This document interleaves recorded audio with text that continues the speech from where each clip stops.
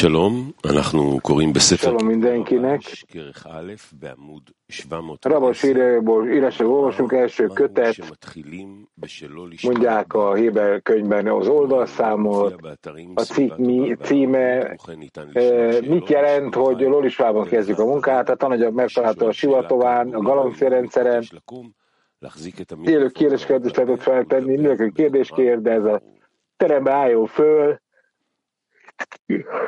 és érthetően beszélni a mikrofonba. Tehát a cikk mit jelent, hogy Lishmában kezdjük a munkát?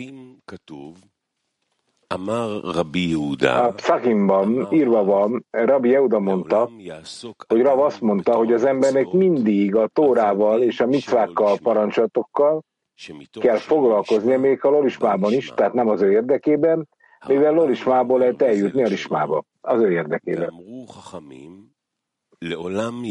Maimonides azt mondta, a bölcsek mondták, hogy mindig a Tórával kell foglalkozni, még akkor is a Lishmában tesszük ezt, mivel a Lishmából jut el az ember a Lishmába. Ezért, amikor a kicsiket, a nőket és a műveletlen embereket tanítják, csak félelemből és jutalomért dolgoznak,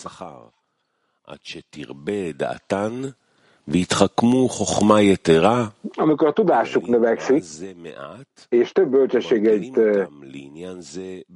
bölcsességet tesznek szert, akkor apránként megtudják ezt a titkot, és könnyedén hozzászoknak ehhez a dologhoz, amíg el nem érik őt, és meg nem ismerik őt, már a Teremtőt, és szeretettelen szolgálják őt.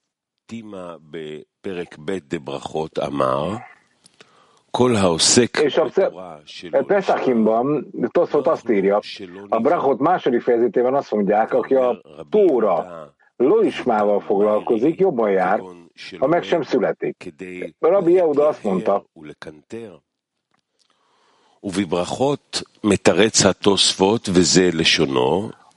ott arról van szó, hogy aki azért tanul, hogy kérkedjen, és bosszantson. A Berachotban pedig Toszfot azt magyarázza, kérdezzétek meg, mert itt arról van szó, hogy aki csak azért tanul, hogy bosszantsa barátait, ott pedig arról, hogy azért tanul, hogy tiszteljék. A fejezetek alapján láthatjuk, hogy általánosában két megkülönböztetést kell tennünk a teremtő munkájában. Egy, Lishma, a második Lishma. Tudnunk kell, hogy pontosan mi a Lishma, és hogy mi a Lishma. És hogy pontosan mi a Lishma.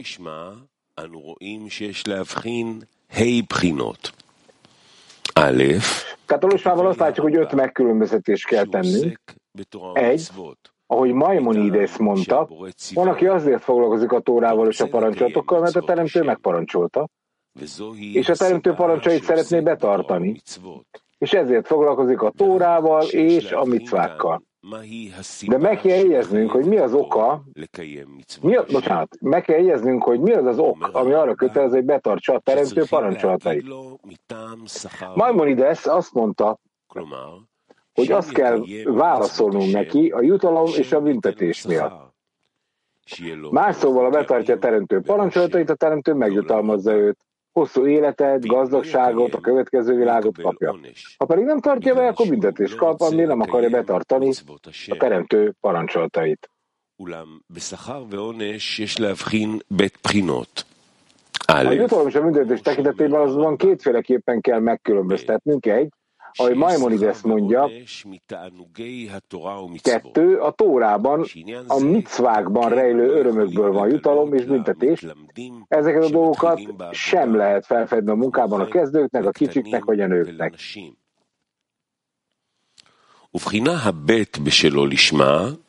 2, a második megkülönböztetés a Lishmában, ahogy azt Toszfot magyarázza, hogy valaki azért tanul Tórát, hogy tiszteljék.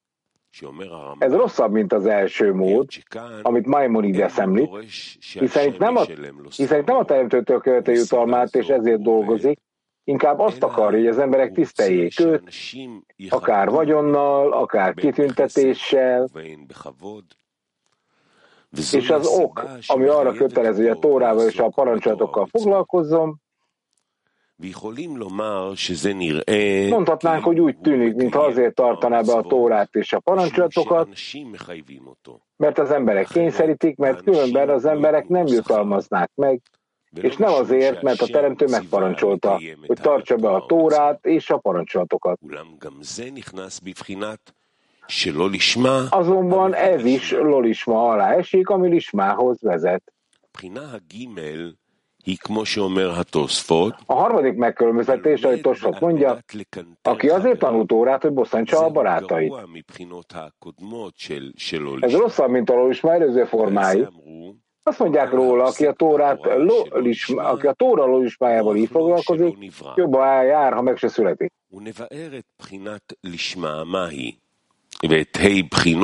Magyarázzuk el, mi a Lishma, és a Lishma 5 megkülönböztetése, és ezt kezdjük alulról felfelé. A Lishma a bosszantás érdekében a legrosszabb. Olyannyira, hogy bölcseik azt mondták, hogy aki ezen az úton jár, jobban jár, ha meg sem születik. Hát meg kell értenünk, hogy miért rosszabb ez. Tehát, hogy azért, hogy bosszantson, mint az, aki azért tanul, hogy tiszteljék. Hiszen ő a teremtményekért tanul, és nem a teremtőért. Hasonlóan a bosszantás céljából, ami a teremtményekért van. El kell magyaráznunk a köztük lévő különbséget. Köztudott, hogy azt a parancsolatot kaptuk, hogy szeress barátod, mint önmagad. Rabbi Akiva azt mondta erről, hogy ez egy nagyszerű szabály a Tórában. A Matan Tóra című eszében bemutatják, hogy ez az átmenet az önszeretetből a mások szeretetébe, amely a barátok szeretetét jelzi, és a teremtő szeretével való belépést. Ez azt jelenti, hogy lehetetlen a Lishmában dolgozni, mert az ember kilépne az önszeretetből. Ezért kell két különbséget tennünk a mások iránti szeretet tekintetében. Egy, amikor van szeretete valakinek mások iránt. Kettő, amikor nincs szeretete mások iránt. De van egy harmadik megkülönböztetés is, ami a mások gyűlölete. Más szóval, azért tesz dolgokat, hogy a másiknak fájdalmat okozzon. Ezt úgy hívják, aki a barátja szégyenében becsületet szerez. Más szóval élvezi, hogy a barátját megszégyenítik, és gyötrik, és ebből örömet merít. Az ilyen személyt úgy tekintik, mint aki gyűlöletet gyakorol az emberek ellen. Ezzel különbséget tehetünk a között, aki azért tanul, hogy megbecsüljék, és aki azért tanul, hogy bosszantson. A cél a Lishma elérése, és azt a tanácsot kaptuk, amelyen elérhetjük a Lishmát, mások szeretetén keresztül. Bár, aki azért tanul, hogy tiszteljék, nem mások szeretetével foglalatoskodik, mégsem az emberek gyűlölete irányába cselekszik, mivel azok, akik tisztelik őt, örömüket lelik benne, hogy tisztelik őt. Ezért még mindig van esélye elérni a Lishmát, egyszerűen a cselekedetei által. Hogy a Tórával és a micvákkal foglalkozik, mivel a Tóra és a micvák önmagukban tiszta spiritualitást hozzák el számára, így képes lesz felemelkedni a fokozatokban és elérni a mások szeretetét és a teremtő szeretetét. להגיע לאהבת הזולת ולאהבת השם. לכן על זה אמרו מתוך שלא לשמה. Ezért mondták erről, hogy a Lishmából eljutottunk a Lishmába, aki azonban azért tanul, hogy bosszantson másokat, ami olyan cselekedet, amely mások gyűlöletére készteti, mégis azt akar, hogy a barátja megszégyenítése által dicsősége legyen, az bizonyosan soha nem fog elérni a teremtő szeretetét, mivel a tettei megakadályozzák az önszeretetből való kilépést. Hogyan fog tehát kilépni az önszeretetből, és hogyan jut el a teremtő szeretetéhez? És mégis van Még egy megkülönböztetett állapot, amit a Lishmában meg kell tenni, kényszerítés útján. Ahogy a 19-es cikkelyben írva van, például valaki egy ortodox embernek dolgozik, és jó fizetést kap tőle, és a munkadó azt mondja neki, azt akarom, hogy tartsd be a tórát és a micvákat, különben nem akarom, hogy nálam dolgozz. Hazatér, elmondja a feleségének, hogy a munkától ki akar rúgni, a felesége azt mondja, mit jelent az, hogy betartod a tórát és a micvákat, mert ortodox a munkaadót. Mi nem hiszünk ebben, eladjuk a lelkiismeretünket pénzért.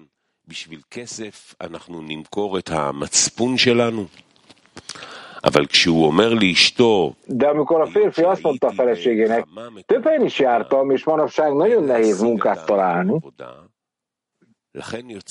ezért ha nem fogadjuk el a munkadó feltételét, éhen fogunk halni.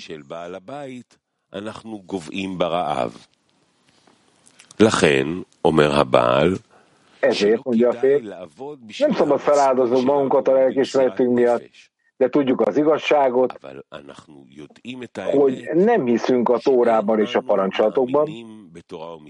Ehelyett nem azért fogjuk betartani a Tórát és a micvákat, mert a Teremtő megparancsolta nekünk azok betartását, hanem mert a gyár tulajdonosa utasított minket erre.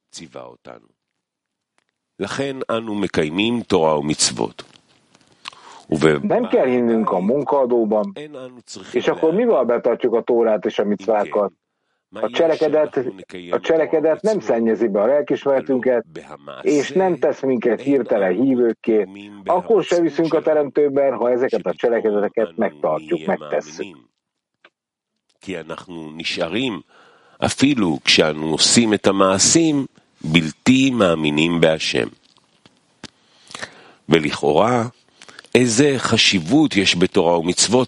Ránézésre milyen jelentősége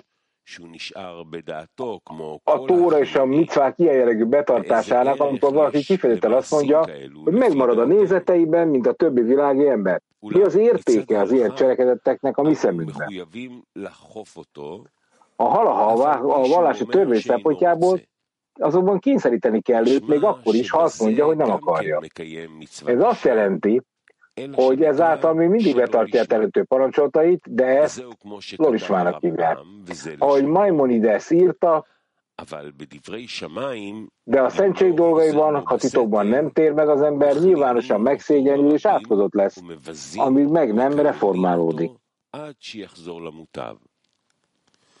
משמע מכאן שגם באופן זה נקרא בחינת שלא לשמה. Ez azt jelenti, hogy még ezen a módon is, de ez azt jelenti, hogy még ezt a módot is Lishmának nevezik, mivel ettől a Lishmától az ember szintén Lishmába jut, jobban, mint az, aki azért tanul, hogy bosszantson, akiről bölcseink azt mondták, jobb, ha meg sem születik.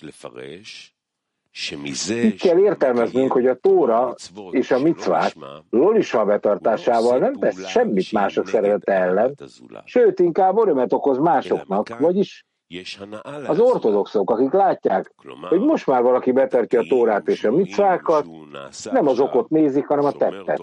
Így élvezik azt. De aki azért tanul, hogy bosszantson másokat, az ellentétesen cselekszik azzal, mint amit ilyenkor tenni kellene.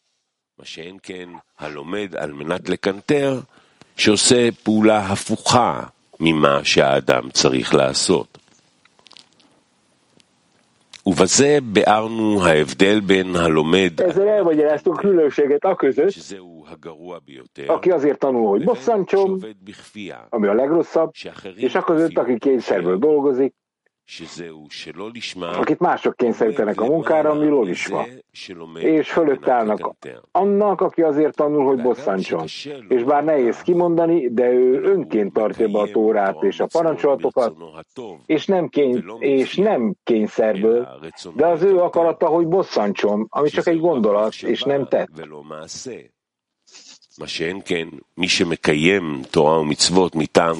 De miért jobb az, aki a Tórát és a micvákat kényszerből tartja be, mint aki a közösség nyomására tanul?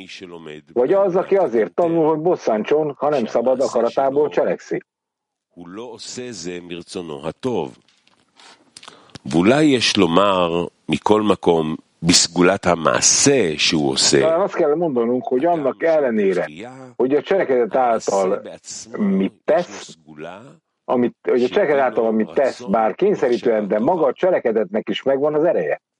Hogy jó akaratot és jó gondolatokat hozzon neki, ahogy bölcseik mondták a versről, akarata szerint felajánlja őt az Úr előtt. És azt mondták, felajánlja őt, az azt jelenti, hogy kényszerítik, és mondhatjuk, hogy az akarata ellenére a Talmud azt mondja, hogy a saját akaratából. Hogyan kényszerítik? Addig, amíg azt nem mondja, akarom. Ezért mondhatjuk, hogy fontosabb, mint az, aki azért tanul, hogy bosszantson. Azonban meg kell kérdeznünk, végül is ő teljes egészében elvégzi a cselekedetet, de azt hiszi, hogy ezáltal tiszteletet kap attól, hogy megmutatja, hogy ő tudja, a másik pedig nem. Miért olyan nehéz elérni a Lishmának nevezett célt a Lishmával, ami azért történik, hogy bosszantson olyannyira, hogy azt mondták, jobb lenne, ha meg sem született volna.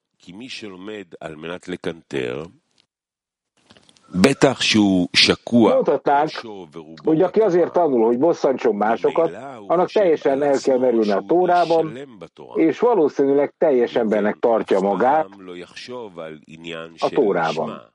Ha ez így van, akkor soha nem fog gondolkodni a Lishma ügyén, mert látja, hogy jobban elmélyül a Tórában, mint a barátai, akik nem fektetnek bele annyi időt és minőséget. És megfigyeli saját magát, hogy nagyobb erőfeszítéseket tesz a Tórában, mint a barátai, azzal, hogy elmélyül és megismeri a helyes jelentést, amit a Tórában meg kell érteni, és nem felületesen tanul, mint a többiek, hanem megerőlteti az agyát.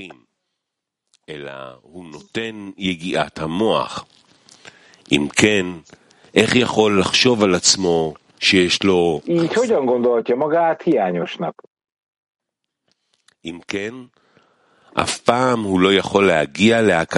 Soha nem jutott el a rossz felismeréséig.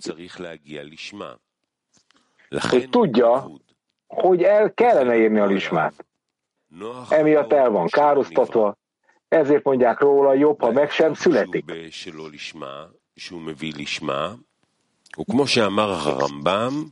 És a legfontosabb a Lishmában, hogy a Lishmához hozza az embert, ahogy Maimonides mondja, jutalmat kapni és nem büntetést.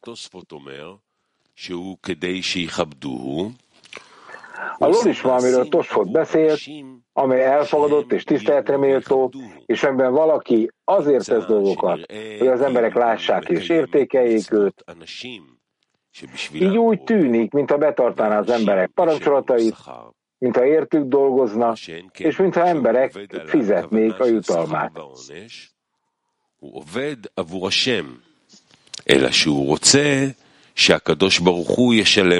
Aki azonban a jutalom és a büntetés szándékával dolgozik, az a teremtőnek dolgozik, azonban ő azt akarja, a teremtő fizessék a jutalmát a Tórában és a parancsolatokban végzett munkájáért.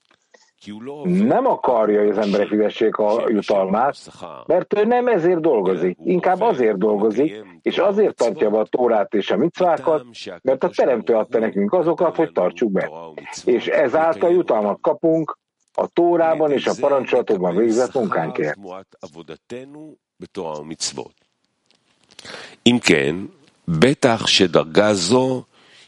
Ezért ez minden bizonnyal magasabb fok, mint amiről a Tosfot beszélt, a Lishma, hogy tiszteletben tartsák az embert.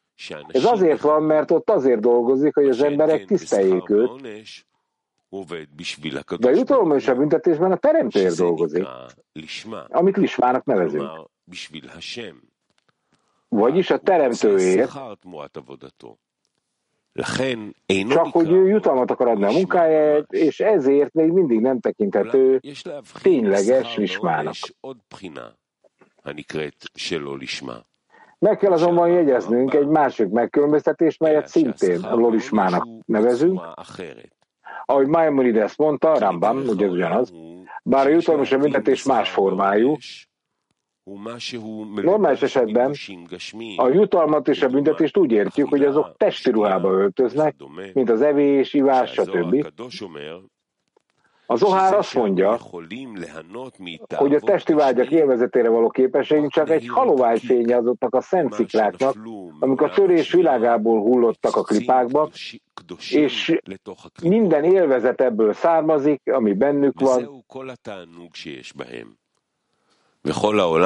és az egész világ ezeket az élvezeteket hajszolja.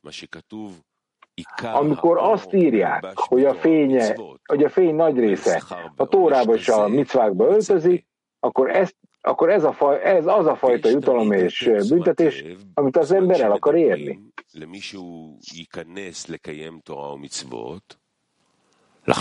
És mindig figyelnünk kell arra, hogy amikor valakivel a Tóra és a micvák betartásáról beszélgetünk, először is gondoljuk át, hogy melyik ok illik az illetőhöz, hiszen mindenkinek megvan a saját maga dolga, ami érdekli, egy ok, ami miatt úgy látja, hogy érdemes betartani a Tórát és a micvákat, hiszen ezáltal kap valamit, amire érdemes nagy fáradtságot és erőfeszítést tenni. És hajlandó lesz bármit megadni azért, hogy megszerezze azt, amit érdemesnek lát a maga számára.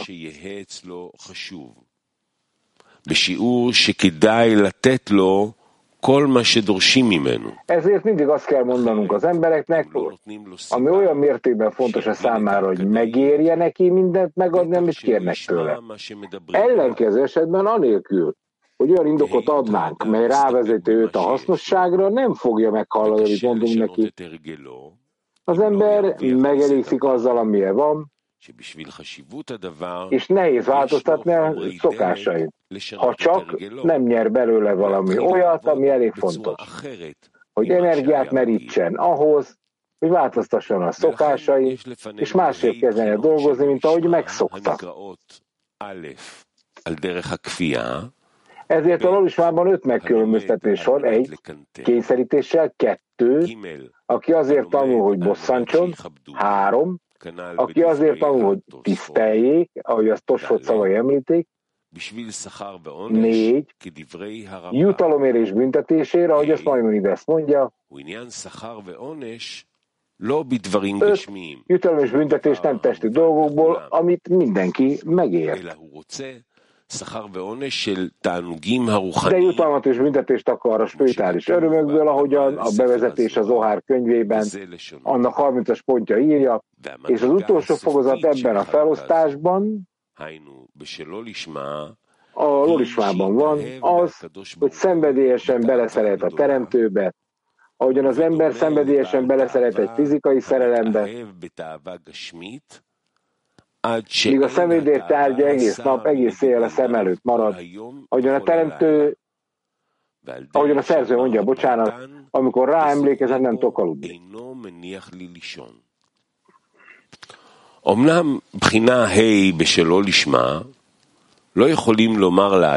De az 5. megkülönböztetéssel a Lishmában nem mondhatjuk egy embernek, hogy kezdje ebben a Lishmában, mivel nem minden ember képes megérteni, vagy elhinni, hogy a Tórába és a micvákba beöltözött fényben több öröm van, mint a testörömökbe belefoglalt örömökben. Vagyis, ha a Tórába és a micvákba öltözött örömfénye azonnal nyilvánvaló lenne, akkor azt feltárult gondviselésnek neveznénk. És abban az állapotban lehetetlen lenne, hogy az ember képes legyen Lishmában dolgozni, mert a Tórában és a micvákban érzett öröm kényszeríteni őt arra, hogy mindent megtegyen, és nem azért, mert a teremtő parancsolta, hogy tartsa be azokat. היה מכריח אותו לעשות הכל, ולא מטעם שהשם ציווה לקיים. וזהו כמו שאומר בהקדמה לתעש, וזה לשונו, ונניח למשל אם היה הקדוש ברוך הוא... Ahogyan a bevezetés a 10 fira tanulmányába című könyvben, 43-as pont. Mondja, ha például a teremtő feltárult gondviselést hozna létre teremtményeivel, például úgy, hogy aki tiltott dolgot teszik, azonnal megfulladna, és csak egy parancsolatot teljesít, csodálatos örömöket fedezne fel, hasonlót a legfinomabb ételek élvezetéhez ebben a fizikai világban. Akkor melyik bolondnak jutna eszébe megkóstolni tiltott dolgot, tudván, hogy amiatt azonnal elveszíti az életét? Továbbá melyik bolond hagyna ott bármilyen parancsolatot anélkül, hogy azt a lehető leggyorsabban teljesítené? Mint aki nem tud visszahúzódni, hogy elidőzne a kezébe kerülő nagy testi élvezeteknél, anélkül, hogy azt a lehető leggyorsabban ne fogadná el.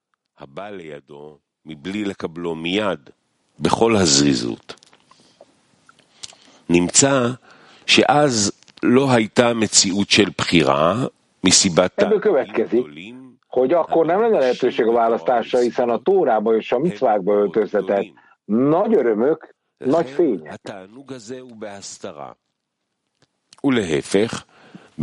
Azért van ez az öröm elrejtve, ezzel szemben a testiségben, az egyes cselekedetekben rejlő öröm feltárul, ami arra késztet minket, hogy minden olyan helyre vágyakozzunk, ahol azt látjuk, hogy van valami öröm. És a test nem árulja el, hogy ennek élvezete tilos vagy megengedett. Emiatt van ott a választás kérdése, valamint a jutalom és a büntetés kérdése. Ebből következik, hogy amikor valakivel a tóra és a micvák terheinek vállalásáról beszélgetünk, átgondoltan meg kell fontolni, hogy milyen típusú lolismát mondjuk neki, hiszen, mint fentebb elmondtuk, mindenkinek a jelleméhez illő lolismát kell adni, hogy belássa, hogy ez a lolisma megéri a tóra és a micvák vállalását. Például az első megkülönböztetés kényszerítéssel mindenki számára alkalmas.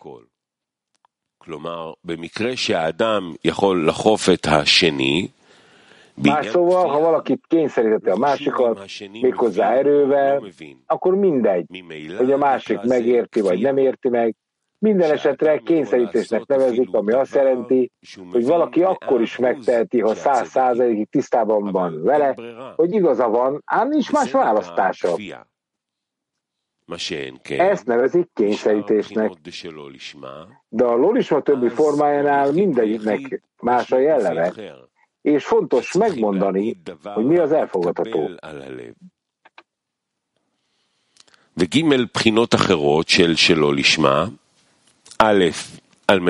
A lolisma három másik formáját is megértjük. Egy azért, hogy bosszantson bele a másikat, bosszantson vele másokat, kettő azért, hogy tiszteljék, és három azért, hogy testi jutalmat és büntetést kapjon. Azonban minden embernek más a természete, ezért nagyon oda kell figyelnünk, hogy tudjuk, melyik lolisma típus kell elmondani neki, vagyis melyik lolisma tekintető az adott, melyik lolismára tekintető az adott ember úgy, hogy érdemes érte fáradozni.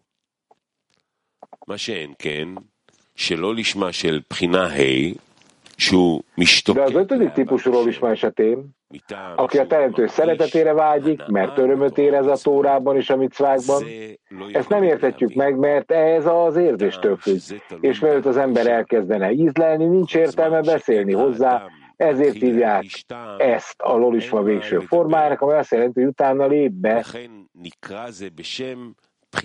be kell lépni az embernek a lisma fokára. כלומר, שאחר כך נכנסים לדרגת לישמה. אולם יש להבין אם האדם מגיע לדרגה שהוא משתוקק. Meg kell értenünk, hogyha az ember eléri azt a szintet, amikor vágyik a Tórára és a micvákra, vágyik a fent említett mértékkel, amikor ráemlékezem, nem tudok aludni. Miért tekintik ezt még mindig lolismának? Valójában azért, mert a Tórában és a micvákban való élvezet az, ami késztető, hogy betartsa a Tórát és a micvákat.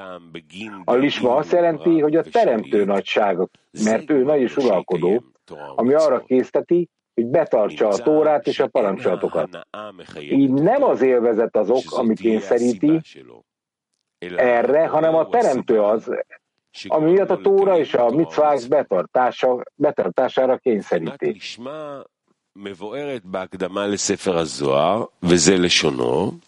A Lishma, a bevezetés az Zohar könyvében le van írva, a Tóra és a micvák Lishma munkája, annak érdekében, hogy adakozzon az ember, és ne kapja jutalmat, és méltóvé váljon a lélek 5 Naranhai nevű részének megszerzésére, és a bevezetés az Zohar könyvének 32-es pontja így szól.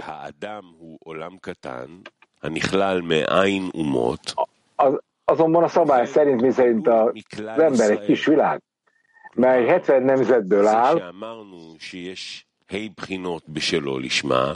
és Izraelből, tehát azt mondjuk, hogy az 5 megkülönböztetés van a Lishmában, és hogy vannak emberek, akik a Lishma egy egy típusához tartoznak, és azt is el kell mondanunk, hogy a Lishma minden típusán, mindezen típusai léteznek egy emberben, de egyenként jönnek. Néha a Lishma azért jön, hogy bosszantson, és egy emberben cselekszik, néha azért dolgozik Lishmával, hogy megbecsüljék, és néha pedig kényszerítéssel használja a Lishmát. Ahogy azt Maimonides mondta, nyilvánosan megszégyenítik, kegyeztetté teszik, és addig átkozzák, amíg meg nem reformálódik. כלומר, שהאדם בא להתפלל לבית הכנסת, Szóval, amikor valaki eljön a zsinagógába imádkozni, vagy eljön Tórát tanulni, hogy a barátai ne vessék meg, mert mindenki megveti őt a szívében, bár senki nem mondja neki, miért nem jössz Tórát tanulni. De azt biztosan tudni fogják, hogy mindenki alsóbrendűnek nézi őt, így a szégyen, amit majd érez, arra készteti, hogy eljön tanulni. Ebből az következik, hogy a Lishma oka, ami kényszeríti őt, a kényszer, ahogy Maimonides mondja.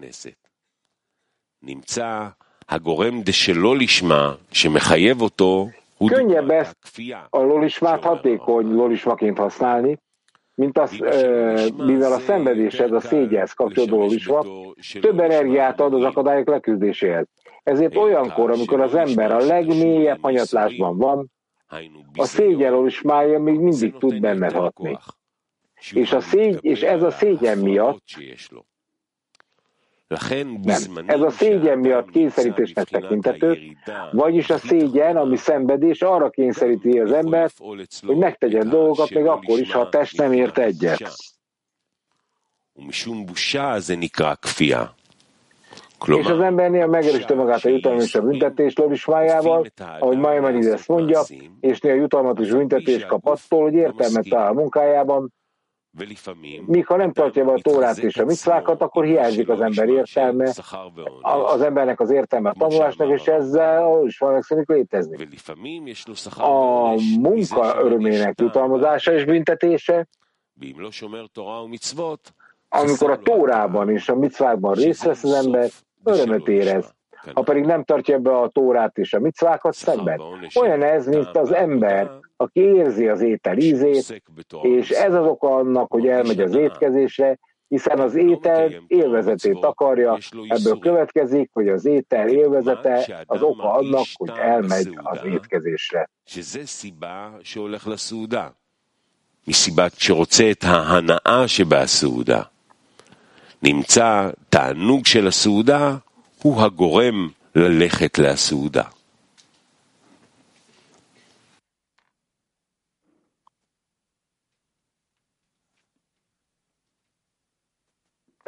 טוב, מה ההתרשמות מהמאמר? Na, mondja, mi a benyomás a cikkből?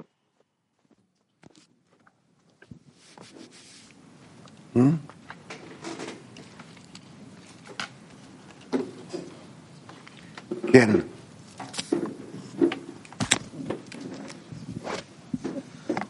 לא ברור במאמר, לא ברור לי מה זה ללמוד ללא לשמה על מנת לקנטר.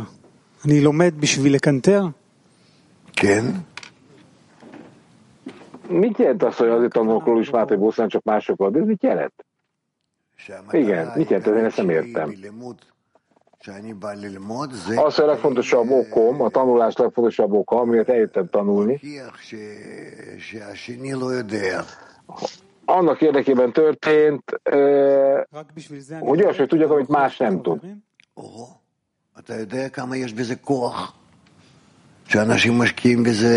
Na de ez erőt ad? Hogy ne adna erőt? Tudjátok, hogy az emberek egész életüket befektetik abba, hogy a másikat állandóan kihívást intézett, te úgyse fogod érteni ezt, ami történt. Jó, de akkor én jobban tudom, hogy jobban értem, mint ő. Mondhatjuk ezt, igen. De itt más állapotos beszél a Lishmában, hogy ez valóban egy emberben van az összes Lishma fajta. Hogy működik ez?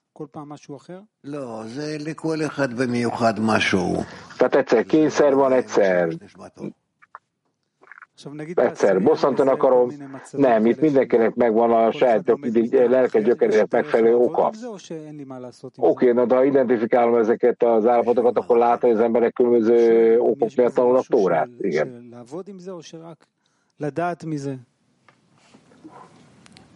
Tehát nekem tudnom kell, milyen okból tanulok? Nem. Én azért tanulok Tórát, hogy elérjem a Lishmát. Tehát én megmérem magam, meg más embereket. De ez engem nem emel fel. Oké, tehát akkor látok barátokat a 10-esben, akik kényszerből tanulnak, egy másik, mit tudom én, el akarja fogadtatni magát, tehát az, hogy akkor mi a lényeg? Negatív példákat is vehetsz, csak nem fogod tudni megkülönböztetni, hogy melyik jön az emberből. חדש, מה כאילו, את הדברים האלה הם חוזרים בהרבה מאמרים, אבל פה הוא קושר את זה להי בחינות.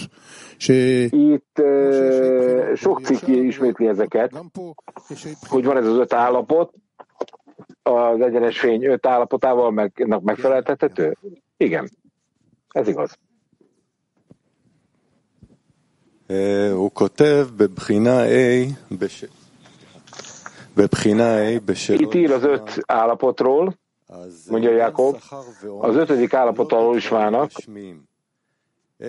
amikor a büntetés és a jutalom, de nem korporális módon. Hogy akarhat az ember jutalmat és büntetést spirituális úton? Mit jelent spirituális örömre vágyni? Hogy tudja egy ember ábrázni magának, hogy spirituális örömöt vár jutalomként? Nem tud ezt megkülönböztetni. Ez nem így működik. Oké, de ha én mondjuk tudom, hogy akkor ez a fizikai öröm, ez meg spirituális öröm, tudnom kell ezt? Nem. A kapnakarásod szempontjából van megkülönböztetés, a megszerzés szándéka, adakozás szándéka, stb. De mi az adakozás öröme? Hát, mint a megszerzés öröme, fogod érezni egy belső érzésben, hogy kaptál valamit. Na de mi az öröm, amit a Tórában és a parancsokban ír? Mi az öröm ennek? Amikor képes vagy élvezni a Tórát és a parancsolatokat, ugyanakkor megérted, hogy mit jelent az, hogy kitöltés kapsz ezekből.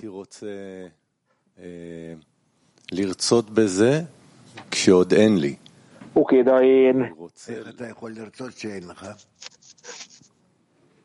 hogyan akaratok olyasmit, ami nekem nem volt még soha? Hát ezt kérdezem. Barátoktól? Hát lehet. Barátoktól, tehát ha látod, hogy valaki egy bizonyos cselekedeti az alkotásnak élvezi, te is szeretnéd élvezni? Igen. Ilyen van. Ez mind azért van, hogy egyetlen közösségben oszol vagyatok, és tanuljatok egymástól.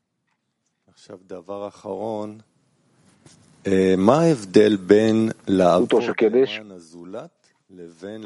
Mi a különbség a másokért való munka és a teremtőjégzett munka között? Nagyon vékony a határvonal szerintem. Ez két szint még akkor is egy irányba mutatnak, adakozása a többieknek, másoknak, de a különbség óriási ennek ellenére. Mivel az, aki adakozik a teremtő felé, annak lehet egy számítása, Honnan tudhatja, hogy mit csinál, mit nem csinál, mit honnan kap, mihez tér vissza ez. Tehát ezért nekünk arra van szükségünk, hogy egy egyre nagyobb szintet érjünk el, miközben a teremtővel kapcsolódunk.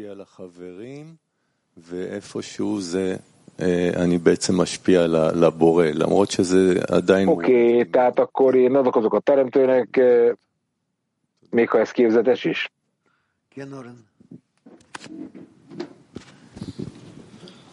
כתוב שהתאהב בהקדוש ברוך הוא בתאווה גדולה.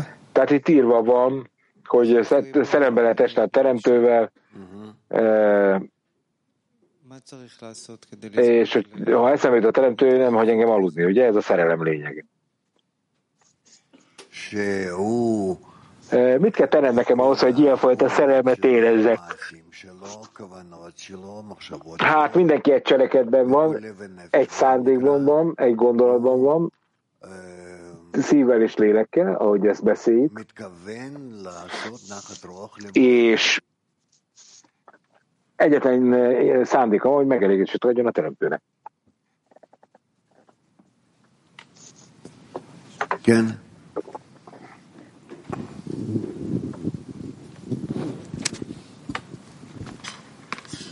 רב, אם אני מבין נכון את מה שכותב רבש, הוא אומר שיש בי, או באדם, איזה כמה בחינות של... Ha én jól értem Rabast, itt a Lishmának van néhány állapota, igen. És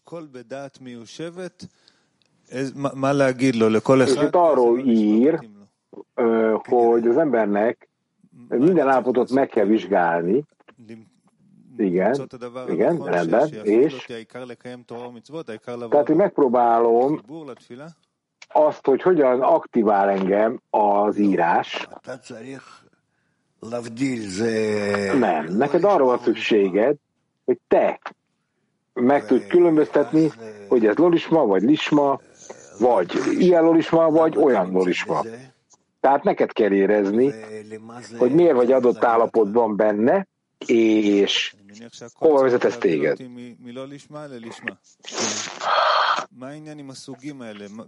De hát minden engem a Lishmába visz, nem? Igen. Akkor miért van értelme ennyi fajta dologról beszélni? Mi az értelme ennek? Hát pillanatnyilag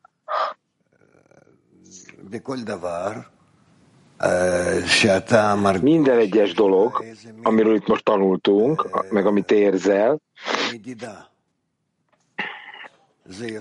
van egy bizonyos fajta mértéked, ez több jobban, az kevésbé jobban, ez jobban elfogadja az én kapnakarásomat, ez jobban adakozik a másiknak, jobban adakozik a teremtő felett. Tehát, hogyha te képes vagy valamilyen módon így megmérni, akkor tudod besorolni, hogy melyik visz téged látszólag közelebb a Lishmához. Oké, de nem tudom, hogy jó az értékelés. Hát lehet, hogy némelyikben a közösséghez kapcsolódhatsz. Van néhány értékelési módszer, amit tőlük kapsz, részévé válsz a közösségnek, és akkor az alapján fogod osztályozni a saját Lishmában végzett munkádat, hogy mit tart fontosnak a közösség. És akkor kéred az előadást a teremtőtől, másért fogsz imádkozni, hogy emelkedj egyre magasabbra. De mit csinálok, ha én elrontottam? Hát majd korrigálja a teremtő. Itt mindentől lefügg, senki mástól. Tehát rajta múlik ez, és azt, hogy te egy közösségben vagy-e,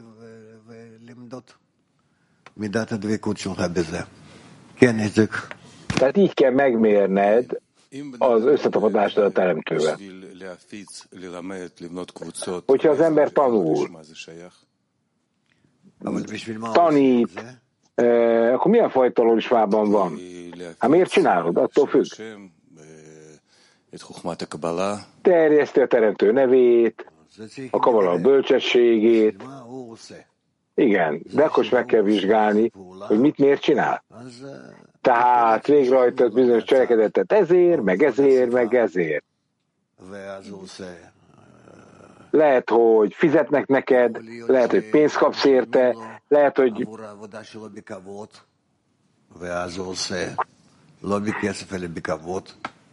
hogy a dicsőséggel fizetnek neked, elismernek, respektálod azt, amit csinálnak. Tehát tennünk kell, meg kell vizsgálni, mondja Rav, hogy hol van mi az oka annak, hogy csinálod ezt az egészet. Jakub. לגבי על מנת לקנטר, הוא כותב שהבן אדם שהוא לומד על מנת לקנטר הוא אבוד. A bosszantásnak megfelelően az ember azért tanul, hogy ez a bosszantás meginduljon. Hogyan kell nekünk megvédeni magunkat, hogyan kell identifikálni ezt, hogy én ne zuhanjak gyűlöletbe. A gyűlölet, amikor megindul valakire irányulva, az téged bármilyen furcsa előrevezet az úton. Mert továbbtól, hogy fölé kerekedj a másiknak. A gyűlöletben sok erő van.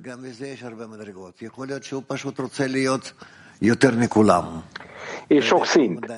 És lehet, hogy az egyik szint magasabb, mint a másik. Tehát itt tudjátok a tudósokat. Úgy utálják egymást, hogy ihaj. És nem tudnak, olyan gyűlöletet tudnak elérni, hogy nagyon tudnak ütni egymást.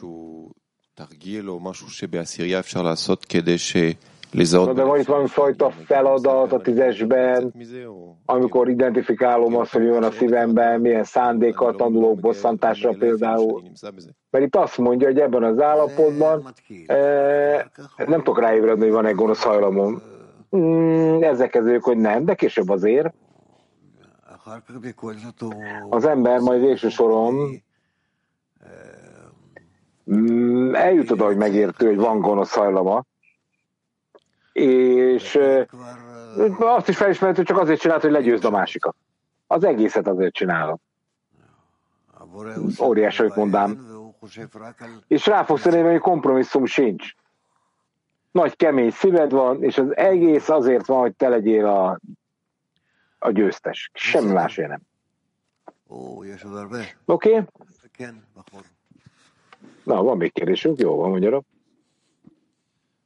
הבנתי שיש את 5 בחינות של הלא לשמה, ובמיוחד Oké, van a Lishmának 5 állapota, amit itt írtunk, de pontosan abban az állapotban, amikor az ember az elismerésért dolgozik, vagy a kényszerrel, ez nekem úgy tűnik, hogy az összes állapot, amit itt megemlítettünk, egyformának hangzik. Többé-kevésbé. Furcsa módon. Mi is az igazi különbség?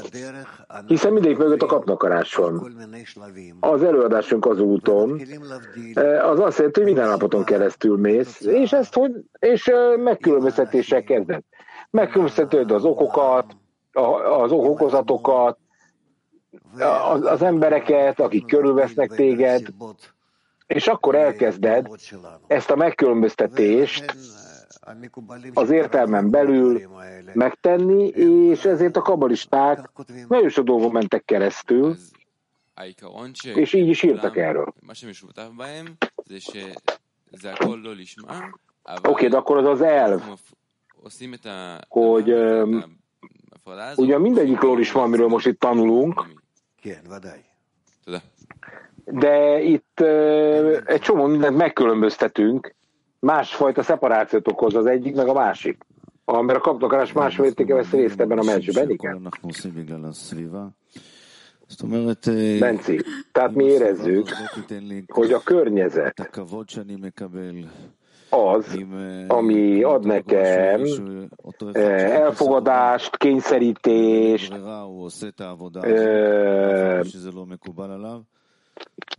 tehát keresem a munkát, ugye, azt, ami igazán elfogadható nekem, és mindig egy jobb helyet keresek, amitől kényelmesebben érzem magam, ugye? Tehát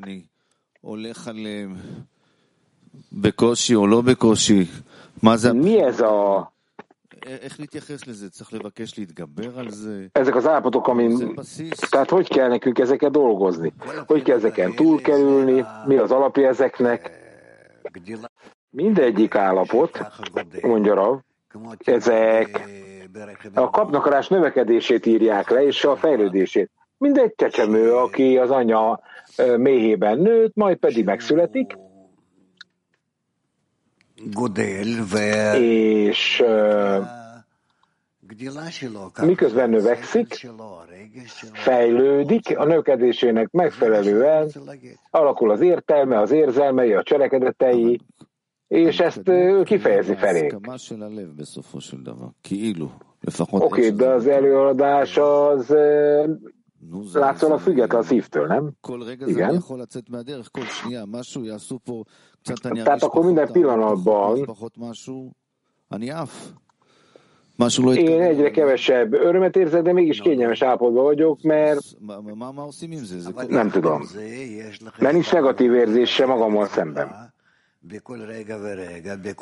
Igen, de minden mellett van egy lehetőséget, hogy megerősítsd magad minden egyes pillanatban, minden egyes állapotban, és hogy ellenállj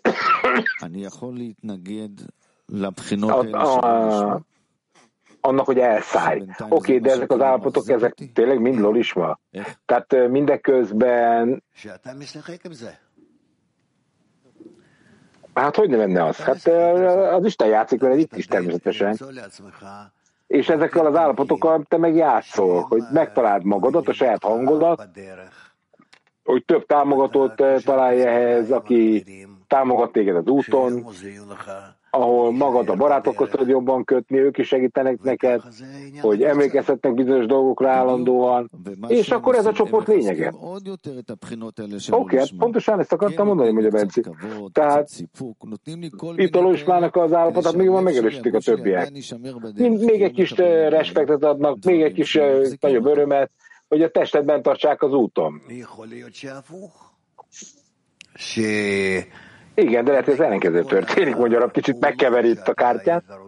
Tehát, hogy minden cselekedeted ellentétes azzal, ahogy te akarsz végén kikecmeregni ebből a közösségből, meg hogy erősebbé válj, és hogy ott tudj maradni. De én nem értem. Hogyan lehet az én függetlenségemen átmenni? Tehát hogy lehet mindezeket elfogadni? Mert különben hogy tudok dolgok fölemelkedni? Tehát a test nyilván bizonyos állapotokban nagy örömet kap. Nem. Azért neked a fizikai megelégedettséget, spirituális megelégedettségre kell váltanod. Ez meg azért a kötelezés, a közösség adja meg neked ezeket az új értéket, ami mentén így tudsz elmozdulni. Tehát ez nem úgy működik, hogy csak egyetlen erő mozgat téged. Tehát itt minden van, ami támogat, valami ellenáll, van két erő, amelyik együtt játszik veled.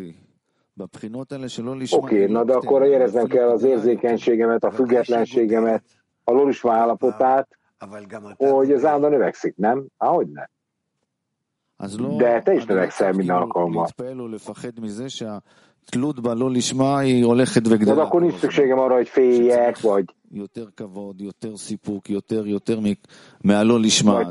túl spirázzam ezt, és akkor mindig még több kielégülést akarok kapni, még több támogatást akarok kapni ebben a folyamatban. Igen és nem. Igen és nem, ez nem mindig így van. Tehát te most általánosan beszélsz, nem egyénileg, de valójában te beszélsz, és neked kell így beszélned most, amit mi hallunk. De nem biztos, hogy mindenkivel így lesz ez, és így van. מי שמקנטר אותי לא נותן לי מוטיבציה בעצם? לא נותן לי קנאת סופרים? Na de amikor bosszant engem valami, akkor a bosszantás, tehát a bosszantás, hogy csinálom, akkor az irítség van mögötte? Lehet, igen. Tehát lehet, hogy magamnak is káros dolgot fog csinálni, de a közösség tud ilyen értelemben előrevinni engem, meg másokat? Persze. Tehát minden dolog azért megy így, hogy előre haladjunk és segítsük egymást. Jobb vonal, bal vonal, ugye két láb. Igen? Rabash azt mondta, hogy valakivé válni, hogy az ember magára vonja a Tórát és a parancsolatokat, és a Lishmának az 5 állapotát kiválasztja, hogy melyik az alkalmas neki. Tehát, akkor nekünk ezt meg kell tanulnunk, és használnunk kell a terjesztésben és a tüzesben, Rav. Ezt az út mentén tovább fogjuk tanulmányozni még. Oké, tehát akkor nem az a lényeg, hogy használom, hanem az, hogy ez előnyös legyen.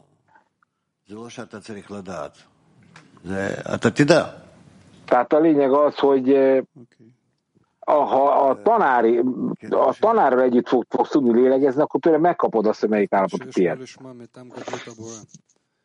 Itt az van írva, hogy a Lishma a teremtő nagyszerűsége miatt, tehát az a Lishma, még ha szeparációs van, de akkor is itt megkülönböztetéseket kell tennie tudni az embernek, örömet kell tudnia érezni, mert látja, hogy van valakivel valami ellentétessége is. Igen, ez így van.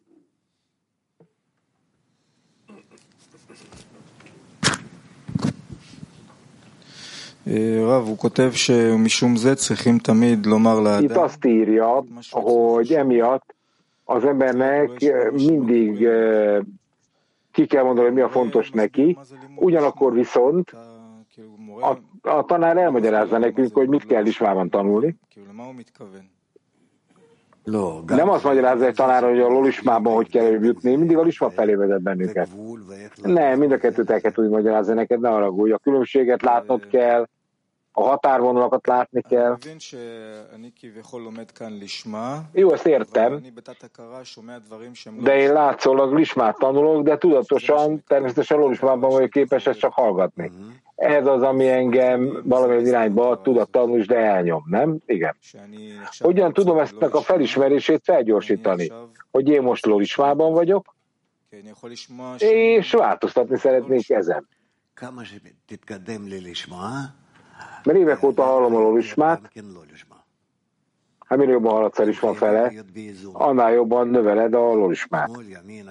És azért arra lesz szükséged, hogy egyensúlyba kerülj. Jobb bal jobb. Különben nem haladsz előre. Oké, de az 5 állapot a Lishmában, ez a korrekció végéig megmarad, és az ember ezt kapcsolódik. Tehát a Lishmában mindig a Lishmában lehet eljutni, tehát ez a korrekció végéig úgy van, ahogy itt ezt tanultuk. A korrekció vége nagyon messze van. Fogalmat sincs, hogy ott mi történik. Tehát először be kell érteni az adakozásnak a birodalmába. Oké, na de akkor a Lishma, először a Lishmából lépkedek. Jobb vonal, bal vonal, igen. Tehát először óra esel a Lishmában sokszor, és utána belész majd egyszer a Lishmába. Utolsó kérdés. Az ember eléri a tanulást, és a Lishma intenzitását, és valamifajta segítséget kell kapni a teremtőtől. Honnan tudom, hogy a Lishmában vagyok, vagy nem? Hát a szándékodból tudod. Ha mit akarsz elérni? Hát azt érzed, hogy már nem is érdekel az egész. Semmi nem érdekel, csak azt, hogy a teremtőhöz tapadj, akkor Lishmában vagy. Jó, de ez elég, hogy a szándékomat meg tudom fejezni bármelyik pillanatban? Hogy nem? זה נשמע כמעט כאילו בן אדם דווקא צריך לצוד את הלא לשמה, למצוא לו כמה שיותר אמצעים שלא לשמה. De az embernek szinte vadásznia kell a Lishmát, és hogy minden eszközt meg kell ragadni, hogy átmenjen a Lishmába. Különben nem ér semmi. Tehát a Lishmába tud eljutni a Lishmába, ha jól értem. Igen, ez így van. És akkor át kell venni mindenféle forrásokon. De itt mindig a Lishma végeredmény. Tehát nem csak ott ülsz, hanem mindenféle dolgot kitalálsz, hanem kifejleszted, hogy kell elindítani a Lishmát. Oké, de hát ez, amit Benci kérdezett, hogy végső soron az embernek arra van szüksége, hogy önmagát az úthoz kösse, amennyire csak lehetséges, a respekter és egy csomó más dologgal, Igen, de nem. Azért, mert a kapcsolat által, ami megadja neked a dicsőséget, a akarásnak az erejét, és ezáltal haladsz elől is a felé. Oké, de az ember elismertségek a barátoktól, aztán jön egy új nap, aztán még egy új nap. Tehát meg kell erősítse magát az ember abban a kötelékben, amit a környezet rányom. Hát ez visz előre, akkor igen. Nők Héber 3. Az ember a karakterének megfelelően alkalmas kell legyen arra, hogy bosszantásból tanuljon. Ez esztelenség vagy? Nem, senki nem veszik el. Nincs ilyen. Tehát mindenki el fogja érni a korrekció végét. Ekkora fájdalommal, ez egy másik dolog. Tehát az erőfeszítéseidnek megfelelően kapsz jutalmat. Afrikában kérdezik. Mondhatjuk mi azt, hogy a tóra és a parancsolatok megtartása, eljövök a leckére, ezzel a szándékkal, hogy egyre jobb kapcsolatot építsek a barátokkal, igen. Kiev nők, 7. Itt azt mondják, a tóra és a parancsolatok végzett munkában, Lishmában, az adakozás érdekében, jutalom megszerzésének szándékán nélkül, képes vagyok te mit jelent az, hogy én elérem a léleknek a fényét, a narány fényét? Ez mit jelent? Az, hogy keresztül és az összes szinten, egyiket a másik után, amíg el nem éred mindegyiket. Be nem zsebered az összes fény. De itt azt is mondja, hogy a végső szint ebben a felosztásban a Lishma, ahol szerelmesek a teremtővel, méghozzá hatalmas mértékben. Mi az a fény, ahol az ember felfedezi a Naranját és a Lishmát is.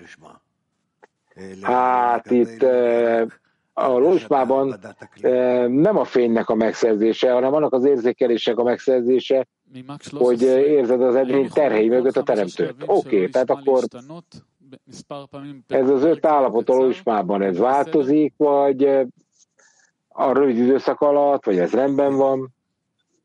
Igen. Krasnojarskból kérdezik, Merkaz 1-ből is, hogy az emberek megvan a képessége, hogy az egyik Lishmából a másikba lépjen át, és hogy megpróbáljon úgy szlalomozna a Lishma állapotok között, hogy közel vigyék őt a Lishma és az okozáshoz. Ebből egy szót sem értettem olyan. Azt kérdezi, hogy ha valaki képes minden alkalommal egy magasabb szintű Lishmába lépni, vagy egyszerűen csak a Lishmát célozza meg és vész. Hát persze a Lishmát fogod megcélozni. Mit szeretnél másképp megcélozni? Mi az értelme, hogy Lishmában vagy? Így megint az egónak a kis ravaszkodása, hogy lehet úgy ügyeskedni, hogy előre vigyen. Tehát az ember még nem ért el a helyes számítást a teremtővel, mert szemben van a teremtővel, az egész közösséggel, akkor Lishmában maradok? Igen. Utolsó kérdés, a nők pedatikva 38-astól, mi az, ami miatt elérjük a teremtő nagyszerűségét? Az, hogy a teremtőt nagynak látom a szememben, és cselekedetet akarok tenni annak érdekében, hogy ezt meg is éljen. Oké. Mi van még? A világcsoport. A világcsoporttól nem kérdeztem sem, de köszi, elfelejtettem őket. Elfelejtett bennünket. Oké. Tehát török 2. Nyilván Hafizullah. Good morning, dear Raf and dear friend. Jó reggel, drága barátok és drága Rav. Lishma öncesi hazırlığa gelmesi için kötü eğilimin üstüne nasıl çıkabilir? Hogyan tud valaki felemelkedni a gonosz hajlama fölé, annak érdekében, hogy be tudjon lépni a Lishma állapotának az előkészítésébe? Még egyszer. Az ember hogy emelkedik föl a gonosz hajlamának úgy, hogy képes legyen belépni a Lishmának a megfelelő állapotában, így.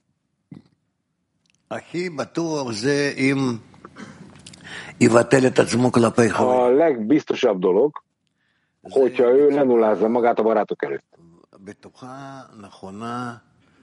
Az a legtutibb. Ez a legbiztosabb.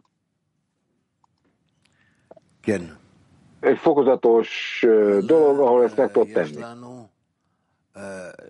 Tbilisi. Utána pedig Tbilisi. Здравствуйте, дорогой Рав. Привет, Гея. Привет, Рав. Hello, drága Rab, mondja Gia. Hú, de rég láttuk. Вопрос такой, как в сердце человека появляется величие Творца? Hogyan lesz az izgatottság a Teremtő nagyszerűségében? Mit kell valójában tennünk a Teremtőért? Bármikor a Teremtőért akarsz valamit tenni, bizonyos feltételben akarsz lenni vele, a legfontosabb dolog, hogy megtaláld a helyes okot, ami motivál téged a Lishmában, előrőtásban. Mag 3. Нам помогает осознание того или понимание того, в каком именно Лишма мы находимся. Hogyan segít nekünk a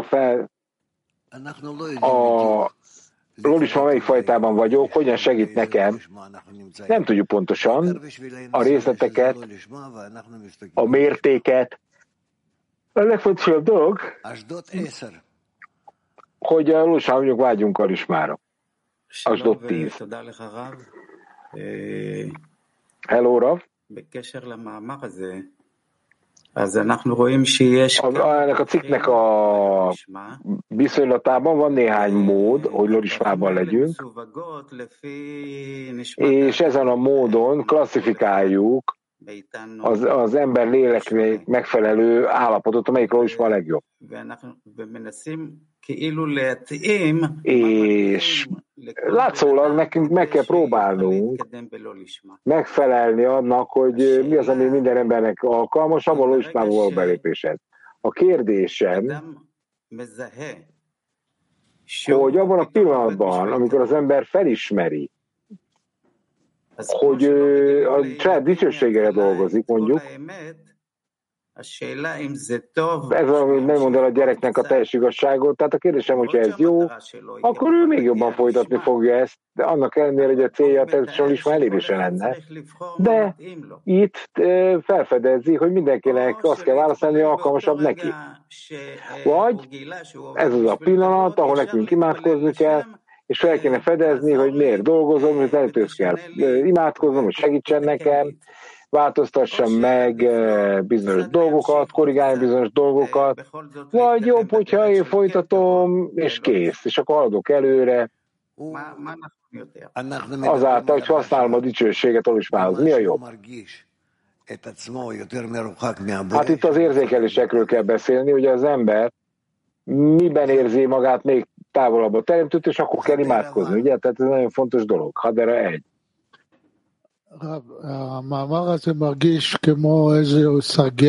Ez a cikk ez azt magyarázza el nekünk, hogy van a tudatosság oldala és a lelkismeret oldala, és nekünk a helyzetet úgy kell kezelnünk, hogy képesek legyünk imádkozni. A kérdésem az, hogy amikor az ember tanulásban van azért, hogy bosszantson, ez egy ideiglenes állapot, ahol fokozatosan föl kell tárnunk, hogy mi történik, mert egyébként nem tudom föltárni a gonoszt, nem?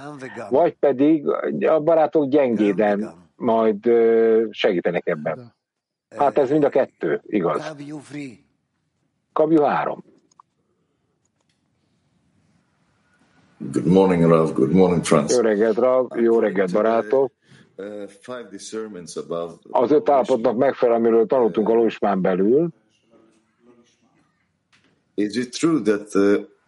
Tehát igaz az, hogy mind az 5 állapot, az valójában bele van fogadott az egyetlen emberbe, és ez a mi számunkra arra való, hogy felfedezzük ezeket, és ezek fölé emelkedő tudunk munkát végezni.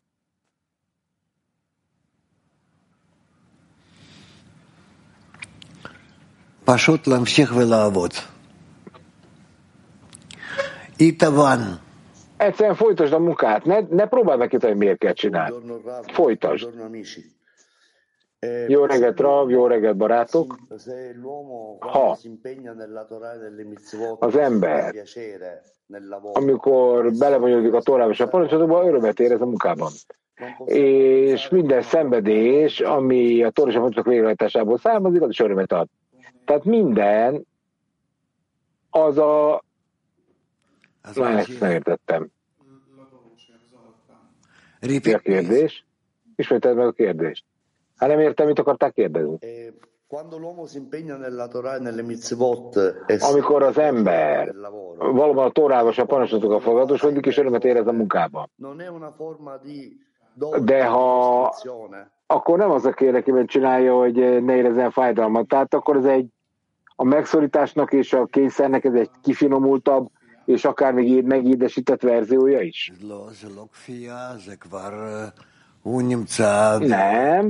Nem kényszerítés ez, mondja Rab, hanem itt formáizés. Egy bizonyos fajta formáizés megjelenik a teremtővel mögött. Ezért nem lehet kényszer. Kiemegy? Toda Rav. Köszönjük. Hogy elérjük a lismát, ez azt jelenti, hogy mindenkinek az 5 részletes szintet kell érezni, vagy elég az 5 állapotot? Tehát, hogy mi ad nagyobb örömet? Hát ez igaz, ez így igaz. Berseba. Jó reggelt, Rav, jó reggelt, világ 10-es, Rav. Az ön engedélyével. Ha az ember dolgozik, fejet hajt, dolgozik a 10-esben, az összes állapot, amin keresztül megy, amiről ír a cikk, az ember eléréséről, a 10-esen belül, tehát itt magamat kell megvizsgálnom, a 10-es kell megvizsgálnom, hol vagyok, mit csinálok, mi helyen vagyok, milyen állapotban vagyok. Ez nem a te dolgod. A te dolgod, hogy még szorosabban kötődj mindenkihez. Hogy erőfeszítést tud tenni mindenkivel a 10-es kör középpontjában.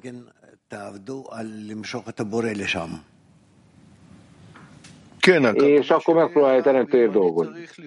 Oké, ez azt jelenti, hogy nekem meg kell vizsgálnom a saját állapotomat, a 10-esben a barátok projekcióját, és ilyen módon haladok előre a lismában. De ezt nem tudom megtenni ebben a mértékben, amiről beszélünk. Nem vagy erre képes. Miért akarsz olyan dologban gondolkodni, amire nem vagy képes megtenni? Hát mert nekem dolgoznom kell, mindenkivel kapcsolatban vagyok, nem? És kész, ennyi. Na de a teremtő nem azt várja, hogy én pontosan mutassam a saját magamnak, hogy hol vagyok? Ezt nem tudom, mondja. Fogalmam sincs. Amikor a teremtő megmutatja, hogy hol vagy, mit csinálsz, hát ez nőktörök hét. Çalışmanın Bağloslam'ın dediği metoda göre yapılmasını ve dostların da bu şekilde çalışmasını istemek küçümseme safhası mı oluyor? Teşekkürler. Mi az a munka, amit Bál-Szolám metódia miatt, és a vágya, hogy a Bál-Szalámmal dolgozzon, ez előrefele viszi. Melyik ez az 5-ből? Tehát ez az elutasítás, hogy mi? Nem, miért?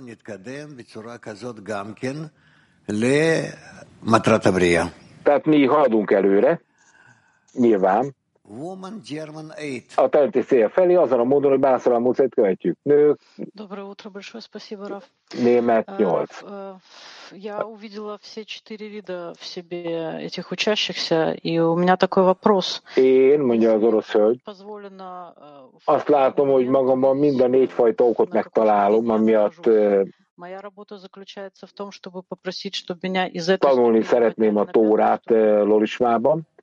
Tehát, hogyha én azt látom, hogy milyen szinten vagyok itt és most, akkor kérnem kell ezt, hogy emeljenek fel engem az 5. szintre.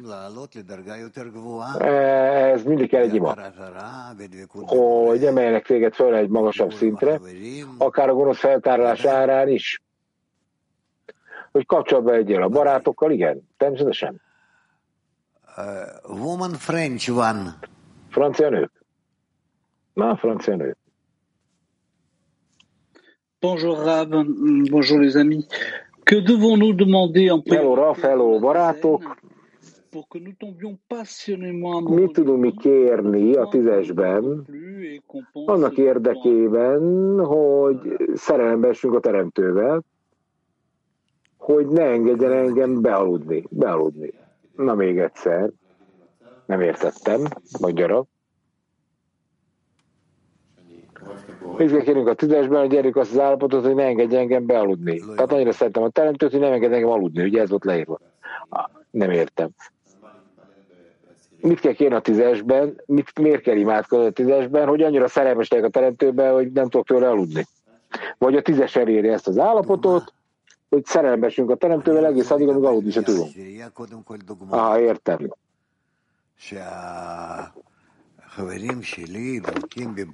Példát kell kapnom először a barátaimtól. Ők már olyan mértében tapadnak a teremtőhöz, ami engem nem hagy aludni. De te jó, amit mondod. Ez marha jól működik, magyarabb. Tehát azért írjam őket, mert ő már olyan szerelmes. Én is az akarok lenni. Következő.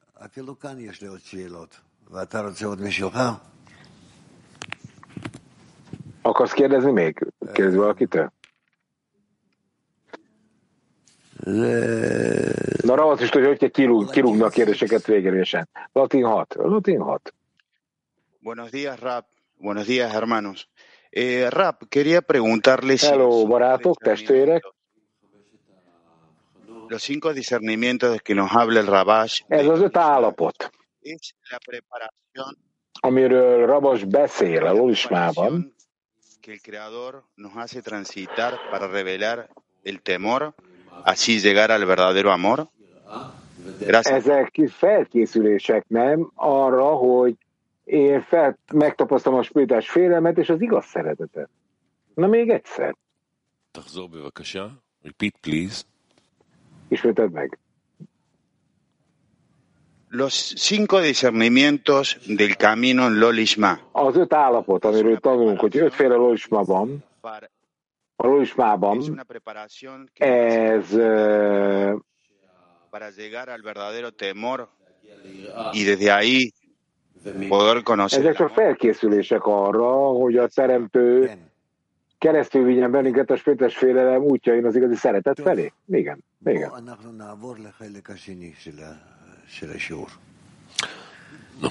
át a lecke második részére. Előtte énekeljünk egy dal.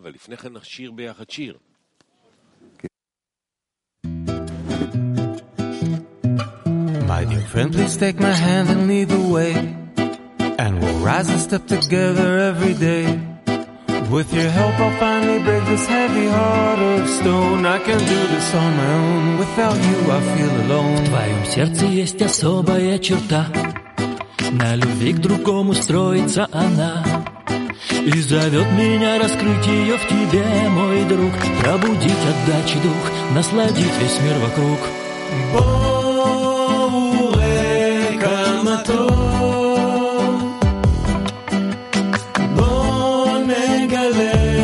שתבואו לאור, יחד נחבר את שברי הנשמה, מלא לשמה נבוא לשמה. El amor de nuestra unión calentará los corazones de toda la humanidad, gracias a la fuerza de nuestra plegaria.